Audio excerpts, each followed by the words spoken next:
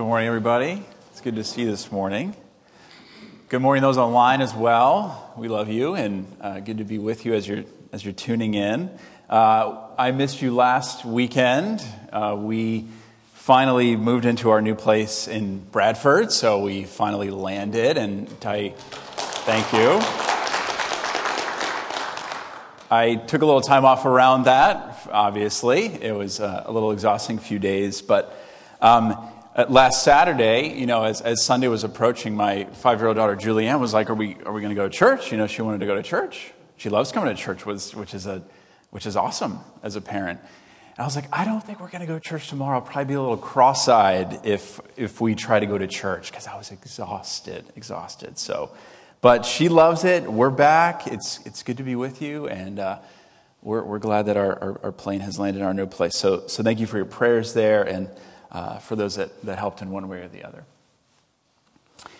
One of my good friends is Dave, and Dave is a Marine veteran. Dave served a couple tours in Iraq some years ago. And because I have no military background myself, it's always kind of interesting talking to him about his experiences while he was deployed. And Dave was a truck driver in the Marine Corps, and one of the things that was always really kind of struck me about the stories that he would share, and as he described his experiences, is that he would talk about their operations, their different tasks and duties that they had. He would sometimes refer to them as missions. Missions.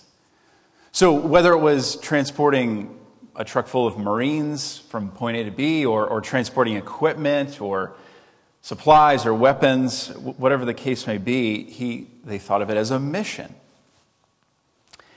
And they took it seriously. There was a lot of intentionality, a lot of preparation, because obviously they're in a war zone. They're in a forward-facing, battle zone, and so the threats are real. The risks are high, and so they took it very seriously. And so they recognized the threats that were around them. They kind of accounted for their equipment and its capability and its preparedness. And then they planned their movements as a battalion. As I was thinking about this sermon, it struck me, what if we treated our lives like that? What if we thought of our lives as mission? What if we took stock of our own capacity, our own power, the authority that we have by faith through the power of the Holy Spirit? What if we kind of prepared ourselves for the threats that would inevitably come against us as we live a life of faith? And what if we think about our movements and about our activities and about our commitments with intentionality? We have to first know what our mission is. What is this mission? What does it entail? What does it involve? What can I expect? As we continue this series in the Gospel of Matthew, and we're in Matthew chapter 10 this morning, and in our text this morning, Jesus commissions his disciples to go and carry out the very same ministry that he had been doing as they were watching on. So the disciples to this point had been witnessing, observing, being trained, but now they go and now they do. So for a season they were in training, and now they're being deployed. And theirs is in many ways an extraordinary mission, to walk with Jesus and to minister with him and then to be sent out by him. But the same mission continues for us today in the same power and the same authority. So what does it look like? What is this mission? Well, in our text out of Matthew 10, I believe that Jesus offers us three P's of what our mission involves. And those are people, power, and persecution. So our mission involves people, power, and persecution. Let me pray for us as we get into the Word. Thank you, Lord, that you've called us to yourself. You're calling us even now, this morning, to yourself again. And thank you that you've called us your friends. You've called us your disciples. And also, Lord, that you've entrusted to us this great mission of the kingdom of God. So, Lord, help us to be faithful and obedient. And I pray you would empower us this morning as well. In Jesus' name, amen. So last week in last week's sermon in Matthew chapter 9, you looked at some of the amazing healing miracles of Jesus. So the blind received their sight. Those who had diseases which just kind of rendered them unclean in society, they were restored. They were healed. And all along, the disciples are looking on. They're tagging along, witnessing what's going on. But now they're sent. Now they're deployed to carry out the exact same ministry. As I thought about this setting right at the beginning of Matthew 10, I had this flashback to the elementary school playground, right, where you pick teams for kickball, for example. So you have two team captains, and somehow I was never one of those. I was always awkwardly standing in the line, hoping I wouldn't be the last guy. But, you pick you, okay, and then the next guy, you, and then you're just hoping you're not the last man standing there. But, as I think about this scene in Jesus' ministry, he just goes, everybody's on board. There's no favorites. Everybody come along. Let's do this. It's time to go. It's time to launch. It's time to go and minister to the world. And he's got, if you think about it, he's got kind of a cast of characters here in front of him. He's got guys like Simon the Zealot, who in all likelihood was sort of a religious terrorist against the Roman Empire at the time. You've got Peter, who would later deny Jesus. You've got Judas, who would ultimately betray Jesus. But to all of them, he says, let's go. It's time to minister, and he gives them his authority. And so there's hope there for us that God would want to use all of us in his mission. So first, people. The first P of our mission is people. And as we see here, as Jesus commissions them, he tells them to go to a specific people, to a particular group. He tells his disciples to first go to the lost sheep of Israel, to go to the Jews. So even within Jesus' ministry, we see this kind of priority of the Jews. Jesus ministered among the Jews. He would often enter the Jewish synagogues and teach there. As we see throughout the Gospels, he often gets caught up in these debates with Jewish religious leaders. And then even Paul, the so-called minister to the Gentiles who were non-Jews, even Paul had this pattern of entering the synagogues first as he went about his missionary journeys. We see this in Acts 13, Acts chapter 17, for example.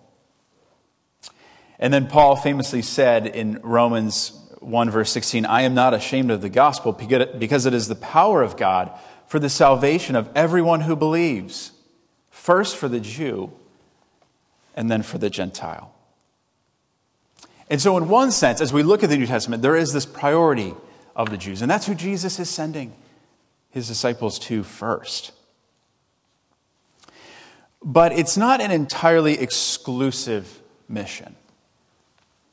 So even in verse 18 in our text, which we heard earlier, even there, this passage suggests that these disciples, that they will minister to Gentiles. They will be brought before them, as a matter of fact. And it's in the context of being arrested for their faith, being brought before Gentile rulers and kings. And in that context, as they stood before them, even there, they would have an opportunity to minister and give a testimony and witness to the power of the gospel. And of course, the Great Commission, which was preached early in our series at the end of Matthew, what's in play there? All the nations of the earth, all of them are at play. They're all in the scope of God's mission. But in terms of our mission today, your mission in your life, it's helpful to think about our people too. Who are our people? Your people. And one of the ways that you hear us talk about this regularly is the front lines of your life, the places where you work, the places where you live, the places where you play, the places where you regularly come in contact with folks, those are your front lines.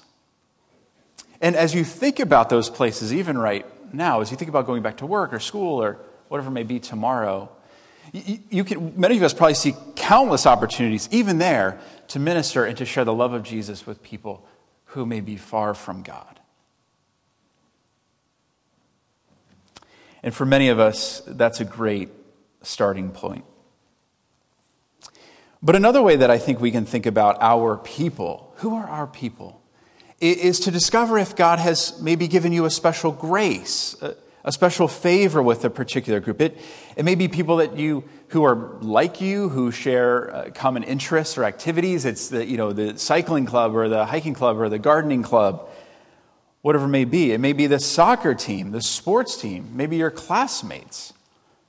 Or if you're a parent that just sort of accompanies your kids to their sports, it might be the other parents who are hanging around. And so sometimes it may be a particular group of people that are in one way or another kind of like us.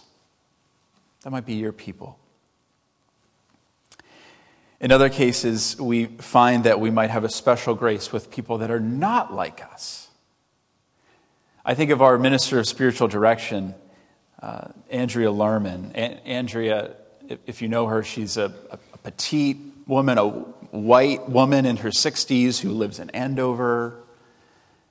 But her journey, her various connections that came her way, and just an openness to God wanting to use her. Andrea has had for several years a ministry among skateboarders in Lawrence. Talk about different. Talk about people that are not like you. But she goes there faithfully. She shows up and she's part of their life. She mentors them. She mothers them. She nurtures them. She goes to the baby showers, the birthday parties that come up, and God has given her grace and favor with them. And the same could be true for you. The same could be true for you. Well, I find this kind of thinking about my people to be very helpful because I maybe like me, maybe you feel like all the weight of the world, everybody's kind of brokenness and issues that we encounter, we just feel the weight of that. And many of us just feel like we can kind of solve it all or help everybody. And in one sense, our calling is to love the one in front of us. But in another sense, it's okay to think about the targeted ministry that God may have entrusted us with, the people to whom He has called us. And we need to embrace the favor that we have there. So the first part of our mission, according to Jesus in Matthew 10, is finding our people. Whether it's on the front lines, whether it's a particular group that God has called you to. And sometimes this ebbs and flows, too. There's seasons of ministry. There's seasons of favor. There's seasons of open doors. And that's all part of the journey. But the second component of our mission is power. It's power. We remember in verse 1, chapter 10, in which Jesus gives the disciples authority to drive out evil spirits and to heal every disease and sickness. All of them, he says. We see also verses 7 and 8 in which Jesus tells them, as you go, preach this message. The kingdom of heaven is near. Heal the sick, raise the dead, cleanse those who have leprosy, drive out demons. Freely you have received, freely give. So when we read that, we have to think, obviously they're not just commissioned, or they're not just sent in human power and human authority, because the task is impossible. The mission is impossible just based on human effort. But they go in the power of the Holy Spirit, which Jesus has given them. They carry out the same ministry that Jesus himself has been doing. So there's authority. There's also authority, interesting in this text, there's authority just in the very fact that they go. There's authority in their presence because they represent Jesus himself. And so they could pronounce blessing or they could pronounce a judgment on these different villages, communities, people to whom they would go because they went in the name and in the authority of Jesus. And so it's clear in this passage that how these communities received Jesus and his disciples was paramount, and that rejecting them, resisting them, would be severe. Well, power. I think power is sometimes kind of an underappreciated part of our identity in Christ. Because the Bible, if we look at the Bible and take it seriously, we see that the very power, the very Holy Spirit that raised Jesus Christ from the dead is alive in us. Romans 8:10 or 8:11. But maybe like me, we sometimes go about our life powerless, purposeless, feeling like we can kind of make no difference in the atmosphere, in the world that God has put us in. But again, the same life-giving Spirit that heals disease and raises the dead and sets the captives free is alive in us by faith in Jesus Christ. One of my favorite verses of the Bible is John 14:12. And this is Jesus speaking. And Jesus is speaking to his disciples in his final moments, final hours with them before he's going to be crucified. And listen to this. I tell you the truth. Anyone who has faith in me will do the works that I've been doing. He will do even greater things than these because I am going to the Father. And as we know, Jesus would then be crucified and then sometime later pour out his Holy Spirit to empower and to fill his people. And so when I read that from Jesus, I believe him. I believe him that he's given us authority to do these things in his name and with his power. Think about my Marine veteran friend Dave again. As Dave and his battalion, as they would carry out operations, as they would carry out their missions, even in these remote, kind of backwater parts of the world, they're backed by the full authority of the U.S. military. So there's resource there, there's power there, serious power behind them. And that's, of course, the nature of military mission, but we remember in our kingdom mission that Jesus has given us is that according to Ephesians 6:12, our struggle is not against flesh and blood, but against the rulers, against the authorities, against the powers of this dark world, and against all the spiritual forces of evil in the heavenly realms. And so that is the struggle into which we are commissioned. That is the struggle into which we go. But we go knowing that we're backed by the full resources of the kingdom of God. The kingdom of God. So far we've seen that our mission involves people, our mission involves power, but the last thing we see is our mission involves persecution. Sorry to let you down here, folks. I know you were fired up, I know you were inspired, ready to go, and then I have to tell us about persecution. But in this passage and elsewhere in the Gospels, Jesus takes lots of time to describe to his disciples persecution that may come. And he says, don't be surprised by it. In this world you will have trouble. But take heart, I've overcome the world. And so we pay attention here and we see what we have to learn. So thirdly and lastly, the mission involves persecution. Jesus names various forms of persecution in the text. He talks about just kind of on the easy end of the spectrum, just resistance from those that they would go preach to, minister to. And then there's outright hostility from them. There's, verbal attack. There's arrest. There's beatings. There's even, sadly, betrayal even within families as a result of their commitment to the gospel. He tells them up front as he's commissioning them that they're like sheep that he's sending out among wolves. And as you know, sheep are notoriously defenseless against predators. That's why they need shepherds with big staffs that can fend away the wolves. But they're like sheep going out among wolves. And so that's not a very hopeful thing for them. But sometimes when I read texts like this, and you might feel the same way, I feel a little bit of a dissonance with what I'm reading in the text. And because a lot of this sounds pretty foreign to us, quite frankly. A lot of this sort of persecution is being predicted. But at the time of Jesus and his disciples, this movement they were part of, the way, as it was referred to, this was seen as a threat on a couple of levels. It was a threat to some of the Jewish authorities who felt like their claims, their ministry was blasphemous. And it was a threat to the Roman Empire. Because this thing was happening and many of the Jewish authorities were getting upset, and so there was unrest, and this Jesus had claims of being a Messiah, a king, and so there was a kind of political undertones as well. And so that's the environment that they're commissioned in. But as we know and as we appreciate in our context, in our country, we gather here freely, we worship freely. We can even, for the most part, share our faith without legal ramifications.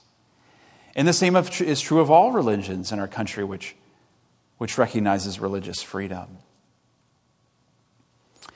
And to be sure, some of us, and perhaps you, maybe you do experience hostility as you live out your faith, as you explain your faith on a regular basis. But, I find that for the most part, as long as we're not jerks about it, we're at least tolerated by others. And at best, we are welcomed by others. We are a spiritual resource to others. We are folks who others believe maybe they've found truth. And I want to know more about that. And that's a blessing when we're in that position. But we don't want to forget that there are believers in our modern world, even now, who experience exactly what Jesus describes in Matthew 10.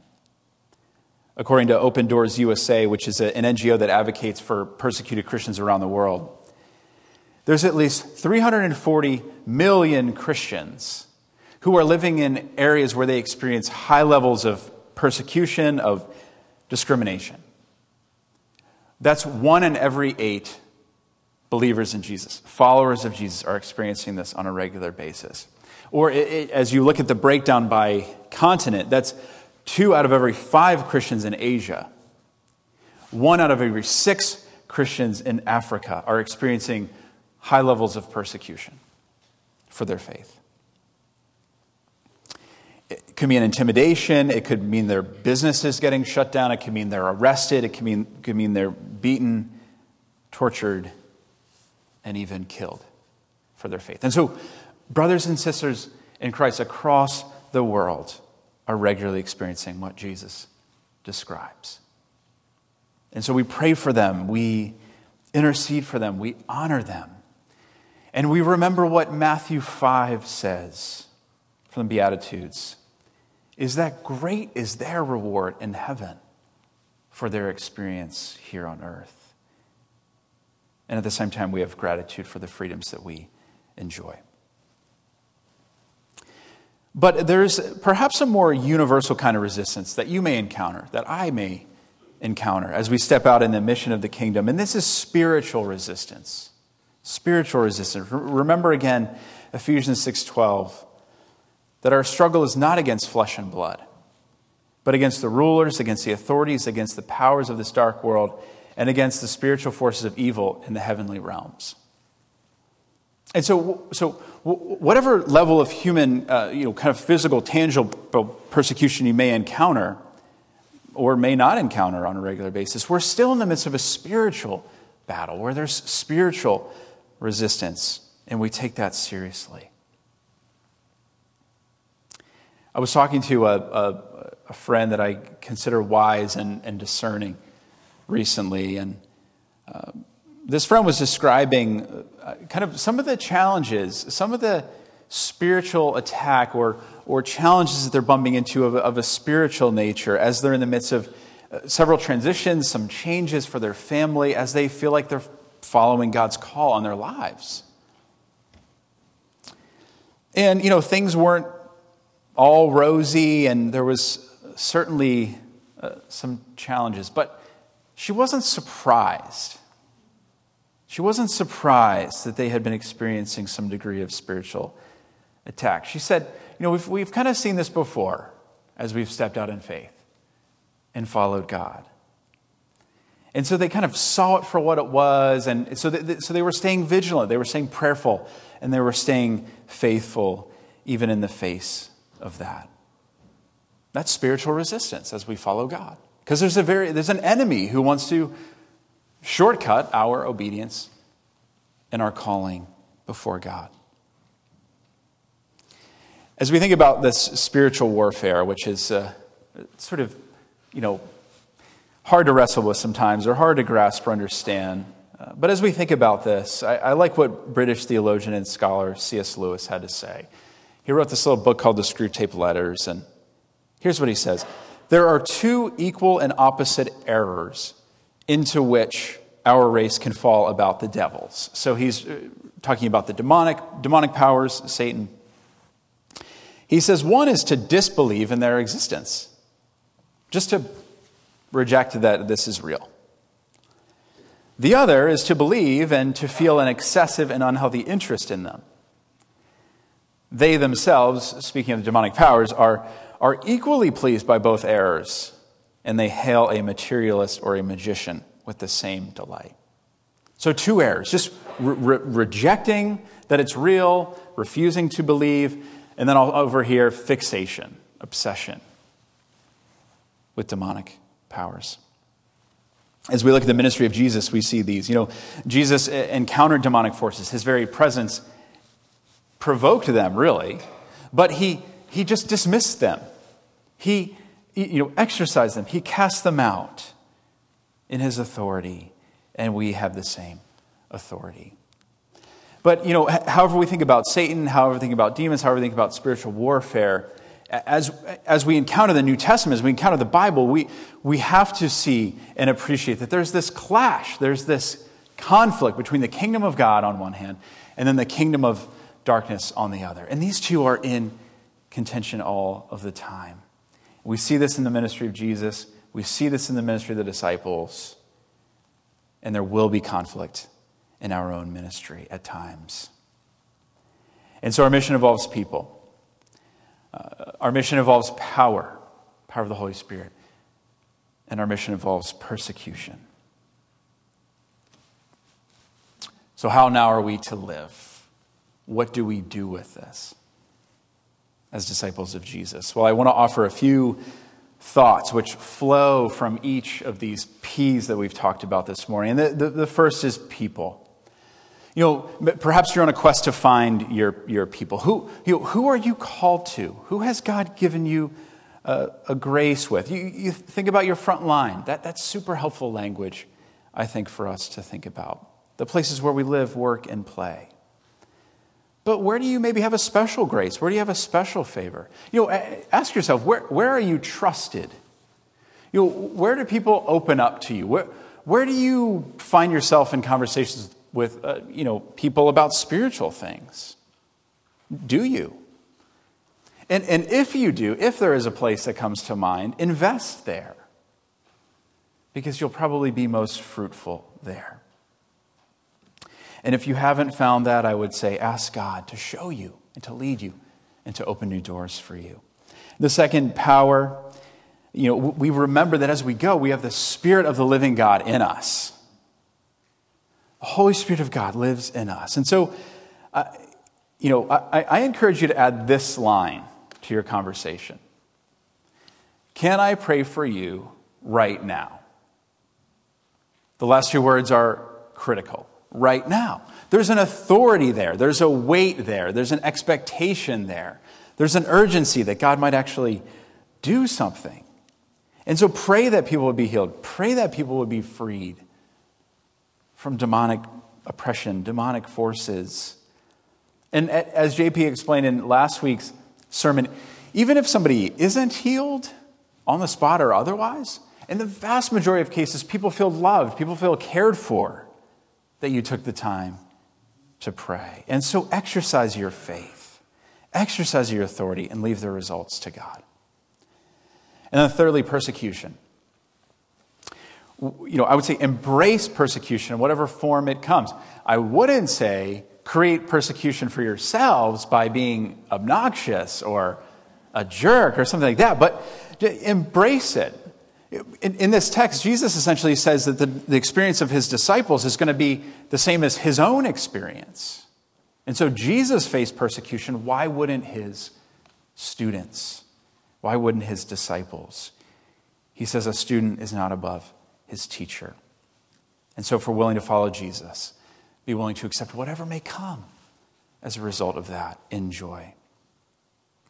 And of course, we remember our persecuted brothers and sisters around the world. We educate ourselves about them, we intercede for them, and we honor them in this life.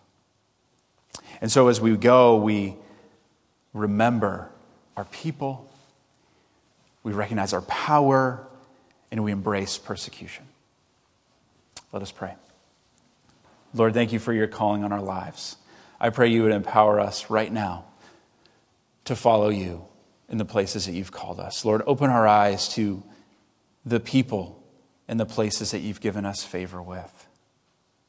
Lord, I just pray for a season of many testimonies and many opportunities to come in these times. Thank you that you've called us friends and that you empower us for this great mission of the kingdom of God. We pray this in Jesus' name. Amen.